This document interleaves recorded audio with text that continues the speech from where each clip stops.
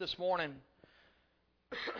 I'm going to talk to you, and I'm just going to try to wing it the best I can. I'm not as organized as I like to be, but I believe this is God's way of humbling me, of showing me that I really do. I'm not. I like, when I do my messages, I like everything to be exactly. And this morning, it's not that way. So I told God last night. I said, I'm going to trust you.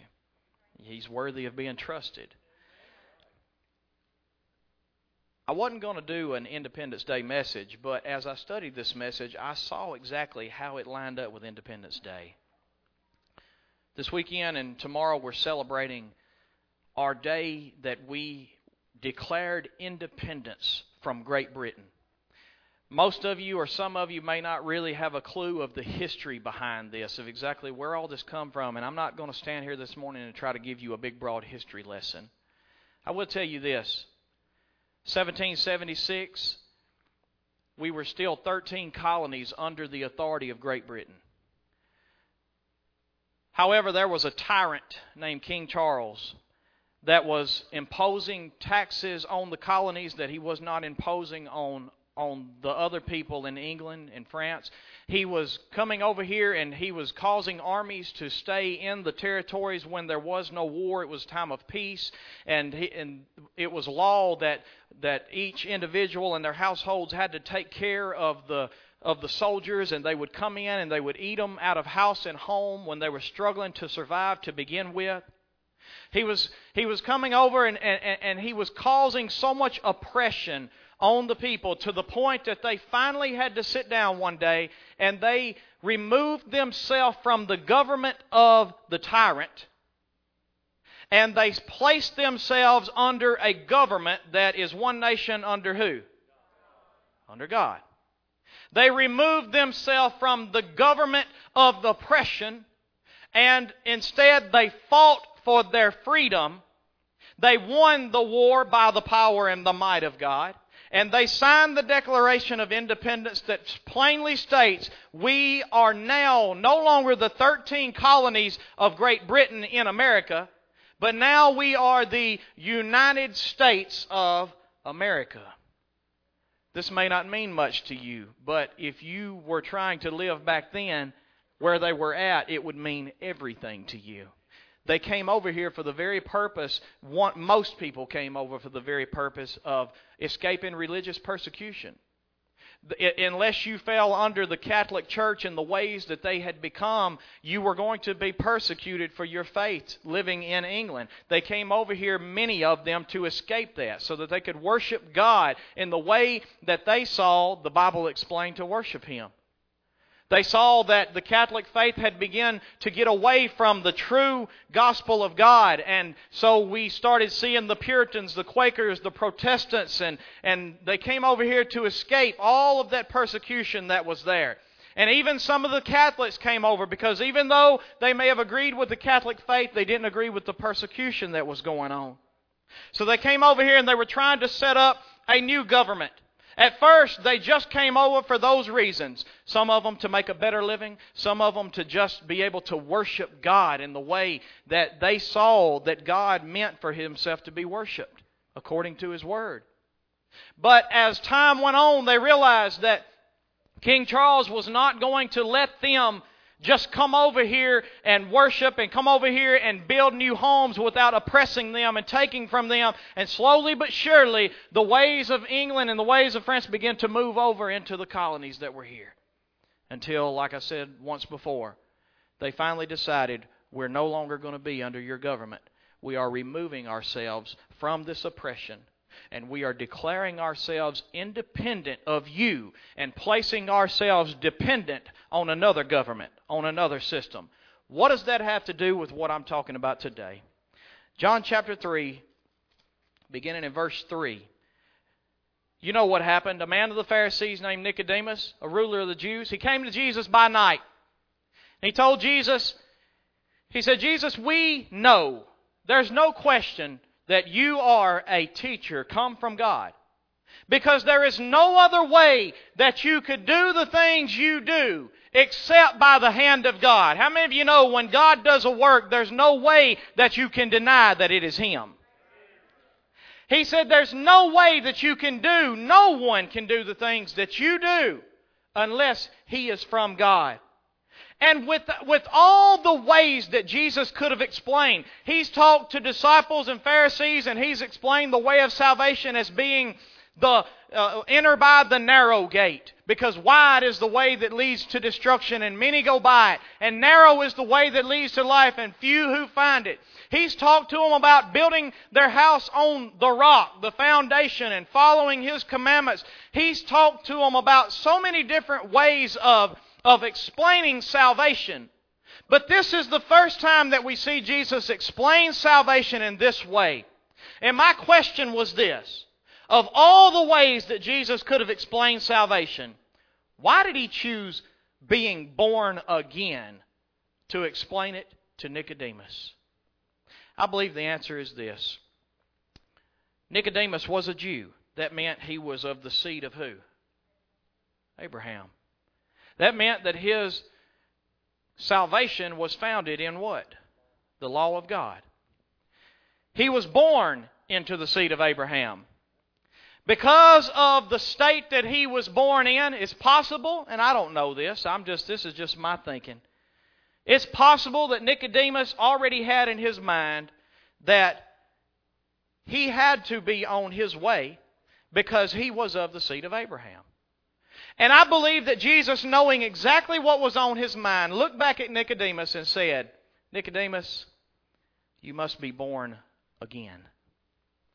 Just being born of the flesh or the family that you were born into, whether it was the Lee family, the King family, the Senyard family, the Smith family, the Thompson family, I don't care what family you were born into, I don't care where you came from, Nicodemus, you must be born again. And Nicodemus looked at him and he said, how in the world can a man be born again? What's he going to do? Is he going to enter into his mother's womb and be born again a second time?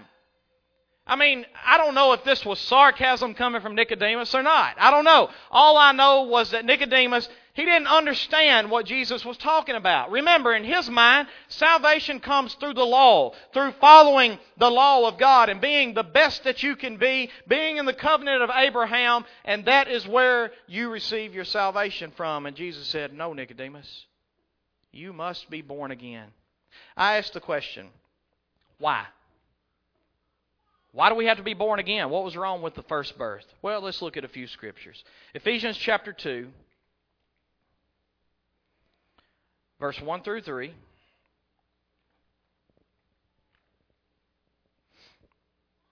Why must we be born again, Jesus?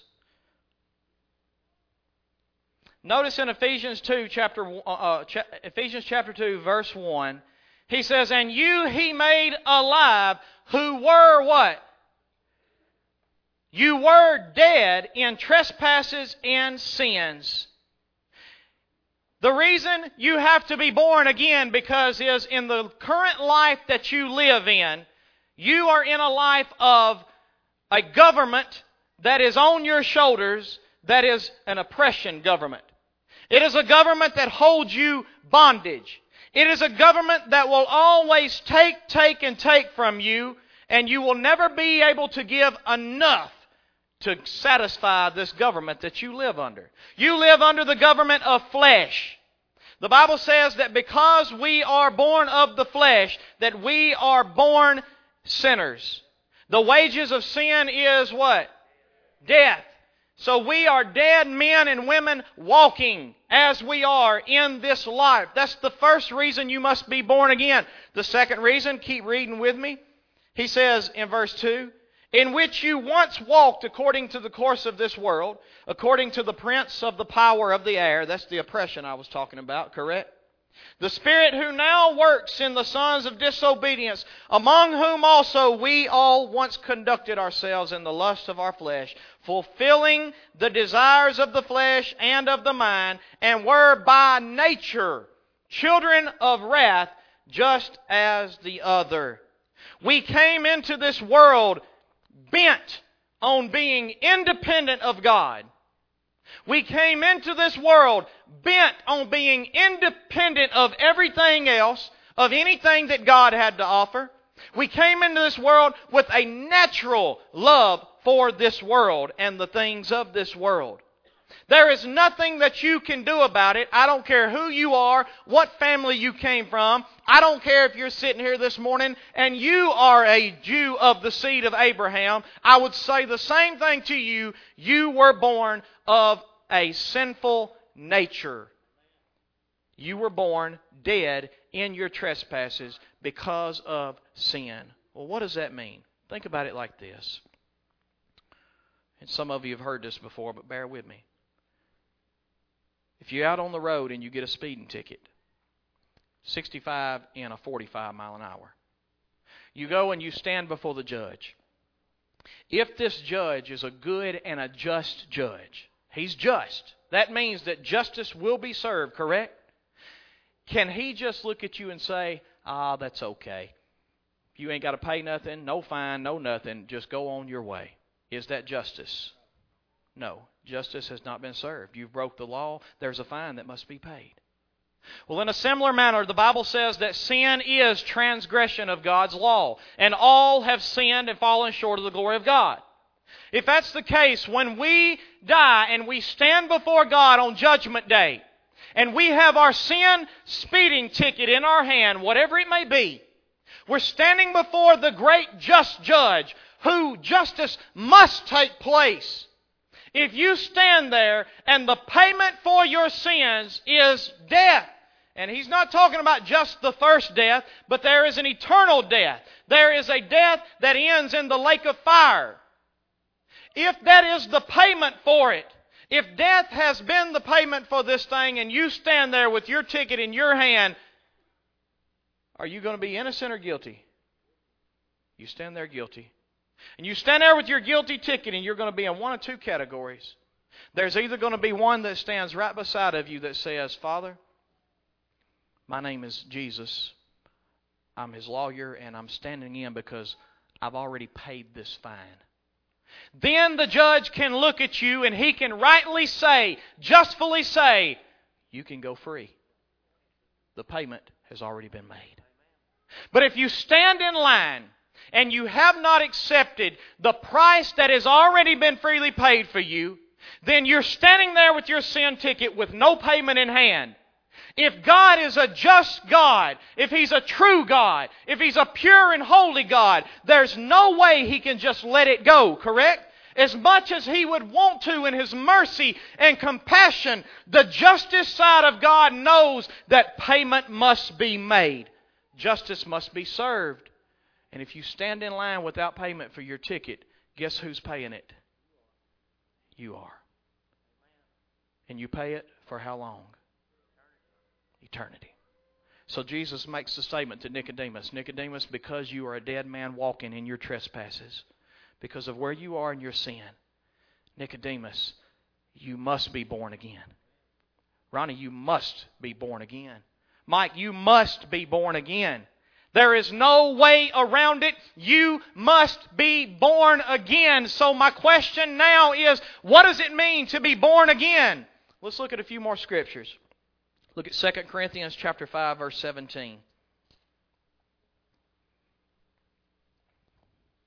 Let's see what it means to be born again.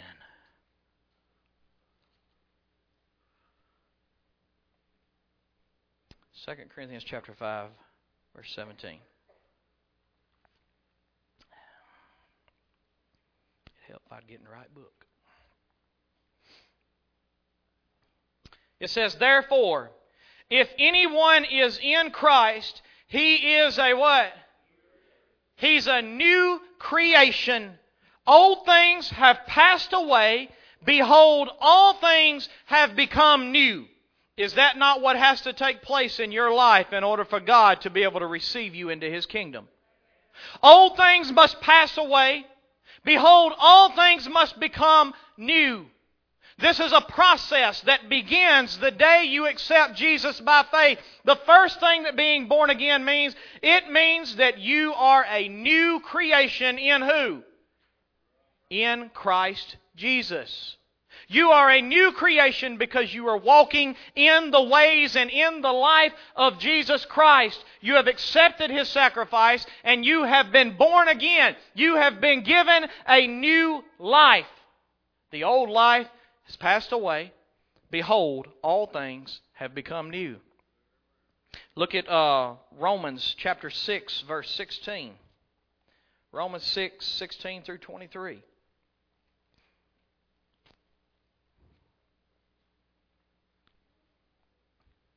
Let's see what this means about becoming a new creation. And as I read these, I want to ask you to seriously examine yourself, and I have a reason for this.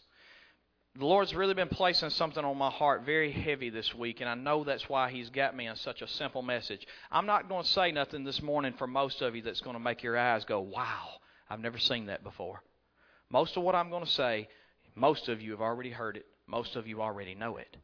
But even still, I want you to pay very close attention, and I want you to do as Paul would say to all of us, examine yourself.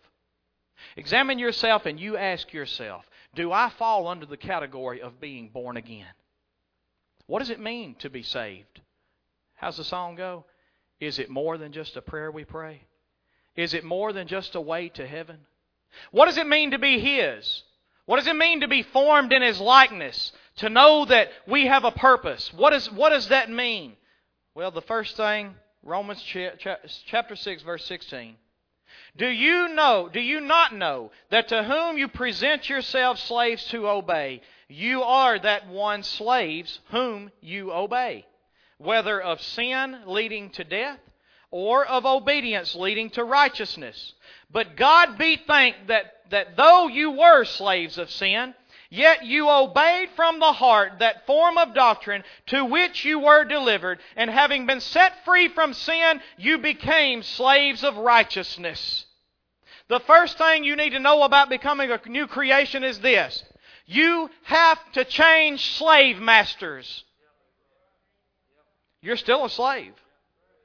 Whether you like it or not, you are a slave. You are obeying somebody. There is no middle ground. You are either slaves to sin, leading to death, or you are slaves to obedience and righteousness, leading to life. But thanks and praise be to God Almighty, who has made us, if indeed we have been born again. He has given us the mind and the spirit to become slaves of righteousness and to put away the slave that used to serve sin. He no longer lives. You know why? We've been born again. We're walking in a new life. Have you been born again? Let's go on. Let's read a little bit further. Look at verse 19. I speak in human terms because of the weakness of your flesh. For just as you presented your members as slaves of uncleanliness and of lawlessness leading to more lawlessness, so now present your members as slaves of righteousness for holiness. For when you were slaves of sin, you were free in regard to righteousness. What fruit did you have then in the things of which you are now ashamed? How many of you are ashamed of the way you used to be as a sinner? Let's just be real here. If you could turn back time, you wouldn't cuss near as much, would you? If you could turn back time, you might have lived just a little bit better than what you've lived. But you didn't even pay no attention to it then, did you? Didn't even mean nothing to you. He says, what fruit did you have then in the things of which you are now ashamed? Answer that question in yourself. When you were living in the pleasures of sin, what fruit did you have then that now you're ashamed of? And the answer is you had no fruit. You had nothing. But look what he says next. For the end of those things is death. The best hope you had in your sinful life in living up the pleasurous ways, the best hope that you possibly could have is what? Death. That's the best thing you could come up with in that. But then look at verse 22. But now, having been set free from sin and having become slaves of God, you have your fruit to holiness. And the end of it, everlasting life. For the wages of sin is death, but the gift of God is eternal life in Christ Jesus. What does it mean to be born again?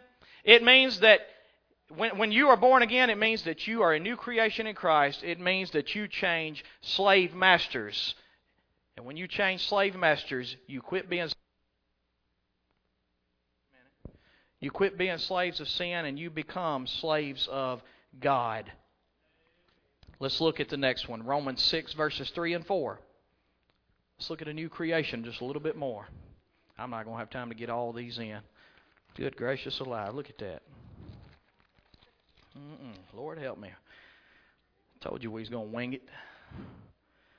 Romans chapter 6 verse 3.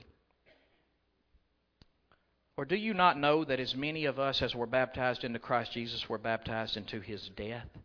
Therefore we were buried with Him through baptism into death, that just as Christ was raised from the dead by the glory of the Father, even so we also should walk in newness of life. Even so, just as Christ was raised, we walk in new life. Just as Christ was buried, we bury the old man and we lay the old ways down. Can you see why Jesus related this thing to saying being born again? In other words, there is a completely different person inside of you.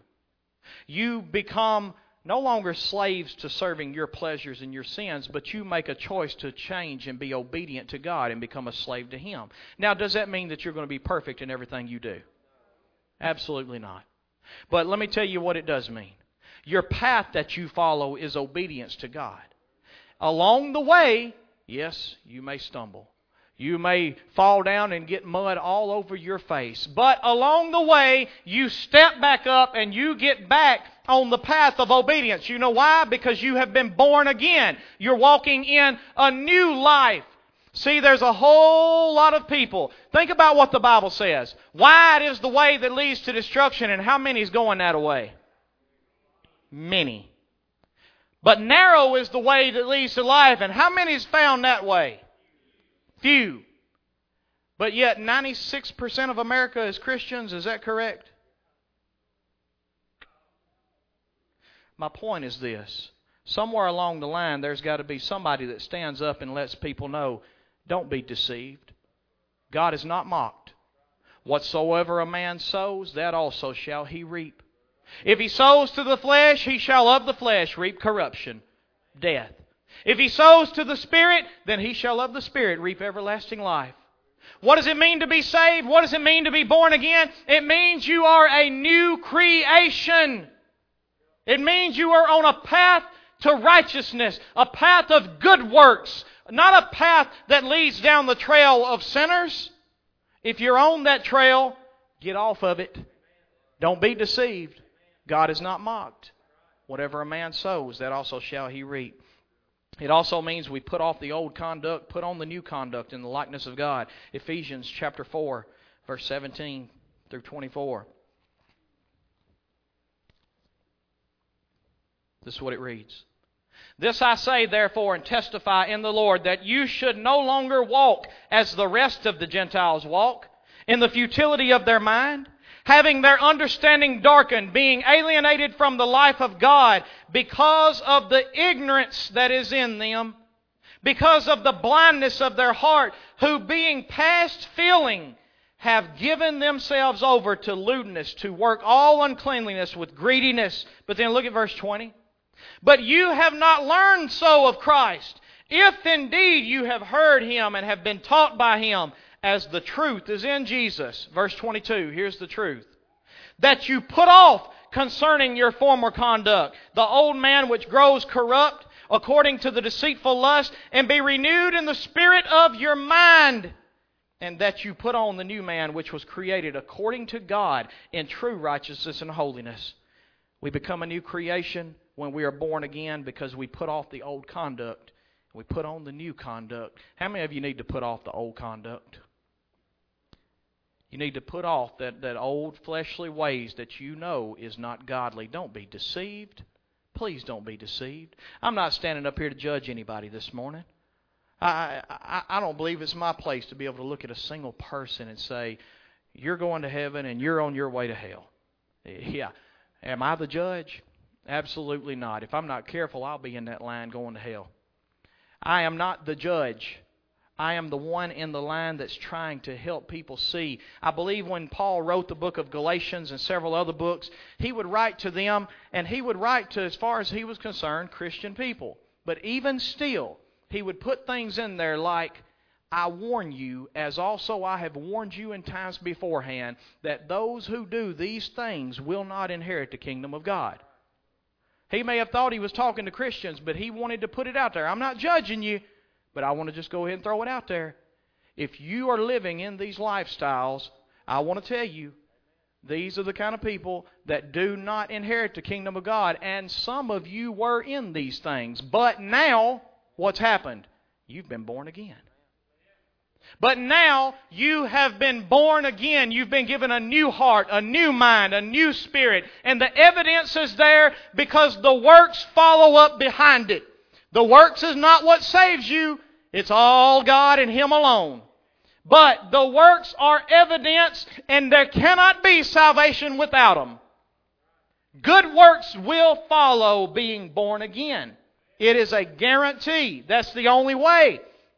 The second thing being born again means we become one who practices righteousness. Look at 1 John chapter 2, verse 29. 1 John chapter 2, verse 29. This is what it says. If you know that He is righteous, you know that everyone who practices righteousness is born of Him. Did you catch that? Here's an evidence of being born of Him. The ones who practice righteousness according to Him, not according to the law. You are born of Him because you practice the righteousness that is in Him. You being born again means you become one that you practice righteousness. You have become a slave to God, not a slave to sin. Do you see that? Let's go on just a little bit further. The works are not what gives this new life, but they are a direct result of someone who has been granted this new life by faith. Ephesians 2 verses 8 through 10 tells us, for by grace you have been saved through faith. It is a gift of God. Nothing to do with you.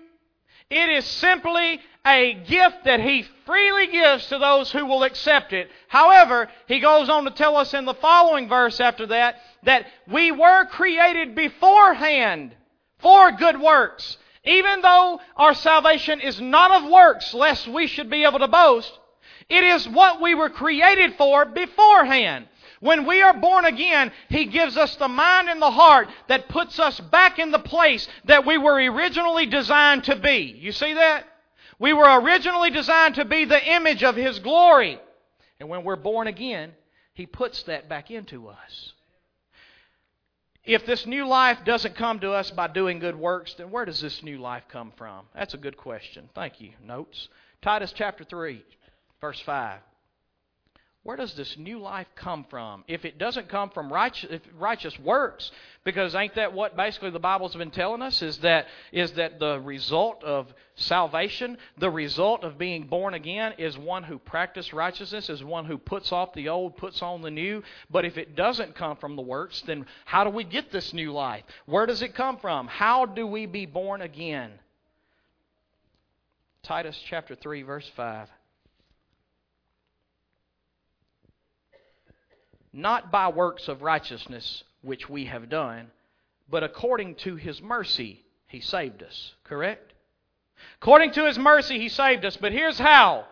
Through the washing of regeneration and the renewing of the Holy Spirit, whom He poured out on us abundantly through Jesus Christ our Savior, that having been justified by His grace, we should become heirs according to the hope of eternal life. He said, by His mercy He saved us through the washing of regeneration. I went to the Old Strong's Concordance and I looked that word up just to see exactly what they meant when they wrote washing of regeneration. And here's what it meant.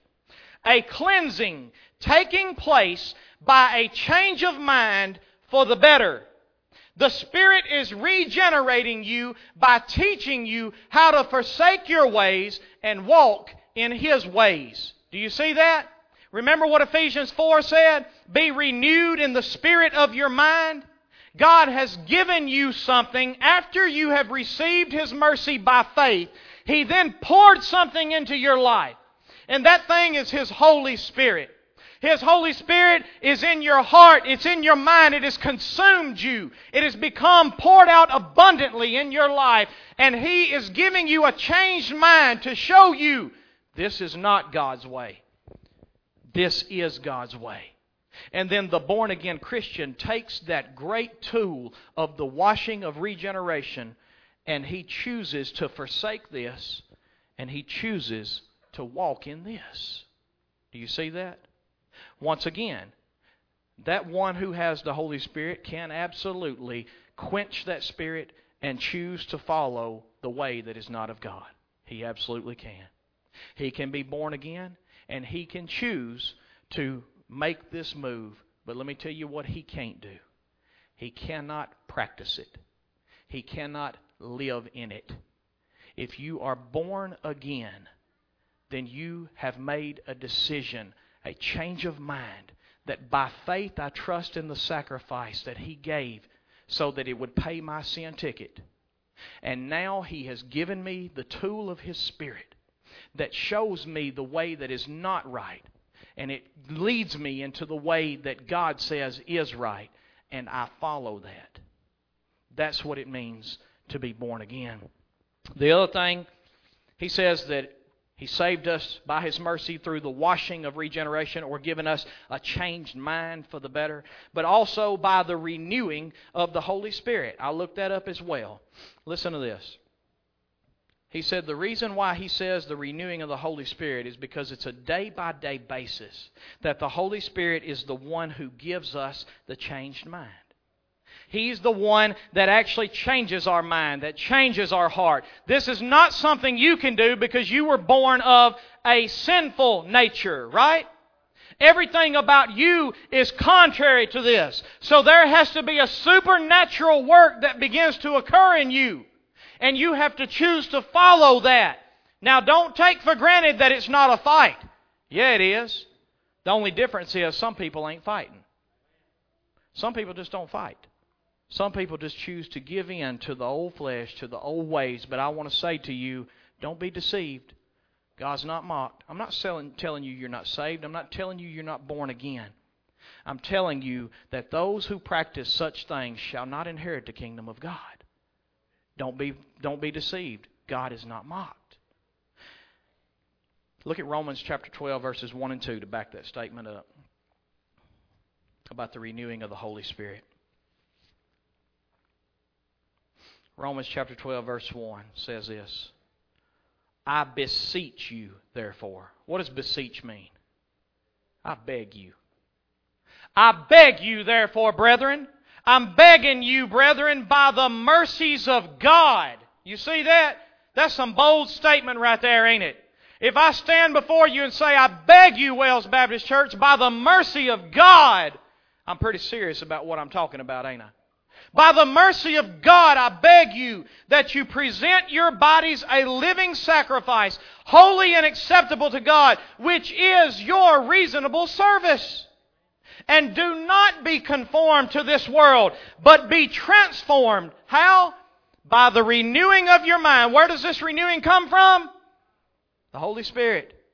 Be transformed by the renewing of your mind, that you may prove what is that good and acceptable and perfect will of God. And what did we establish in the last months that the will of God is for our lives? To be conformed to the image of His Son. He said it is your destiny. He predestined you.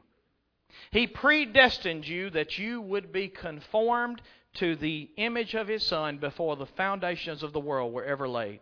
Absolutely, there's deeper parts to His will in your life than that.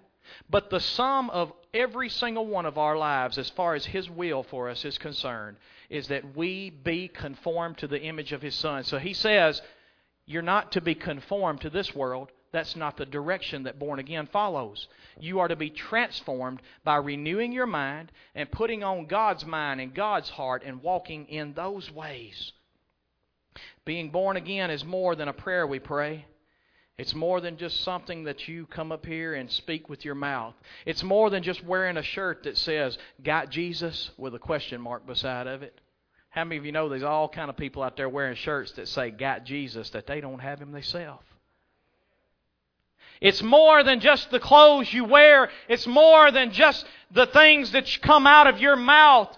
Being saved and being born again is a life change.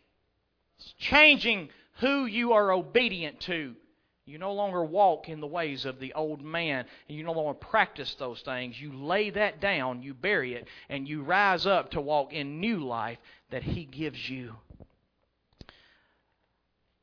Look at Romans chapter 8, verse 13, and this is my last statement before I close this morning.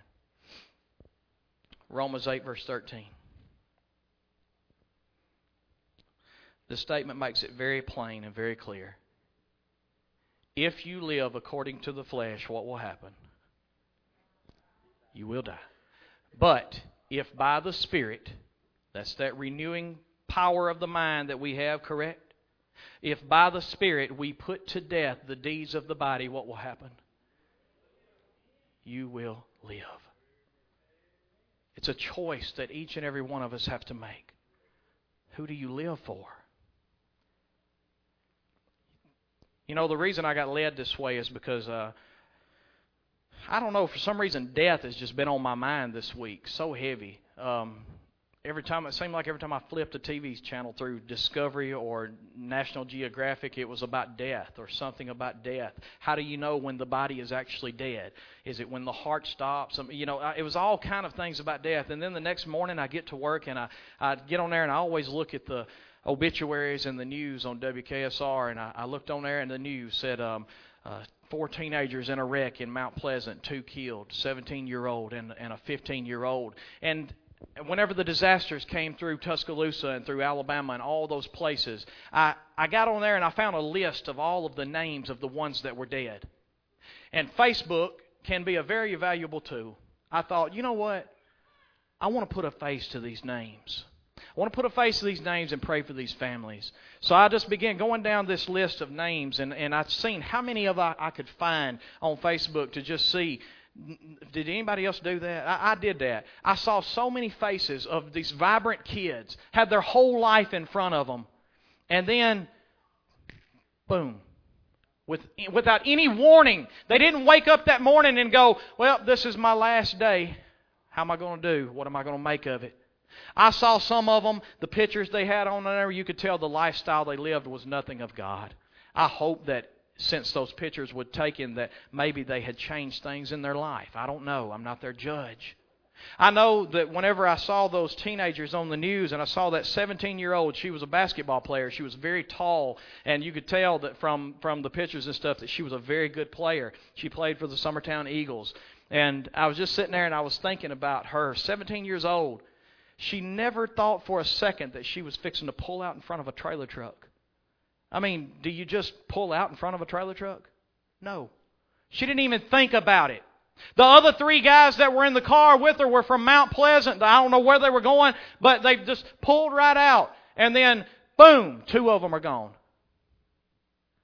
This life is so short.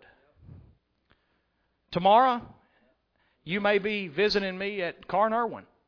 Who knows?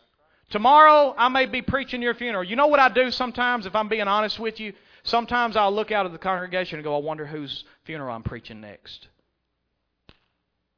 Which one of you? Who's it going to be? And I don't say that to scare nobody. I say that to let each and every one of you know how serious it is that you make sure that you are living for eternal life, not for temporary life that leads to eternal death in hell. Independence Day. They removed themselves from the government of tyranny and oppression. And they declared independence from this. And they placed themselves under a new government. Do you think it was an easy thing to do?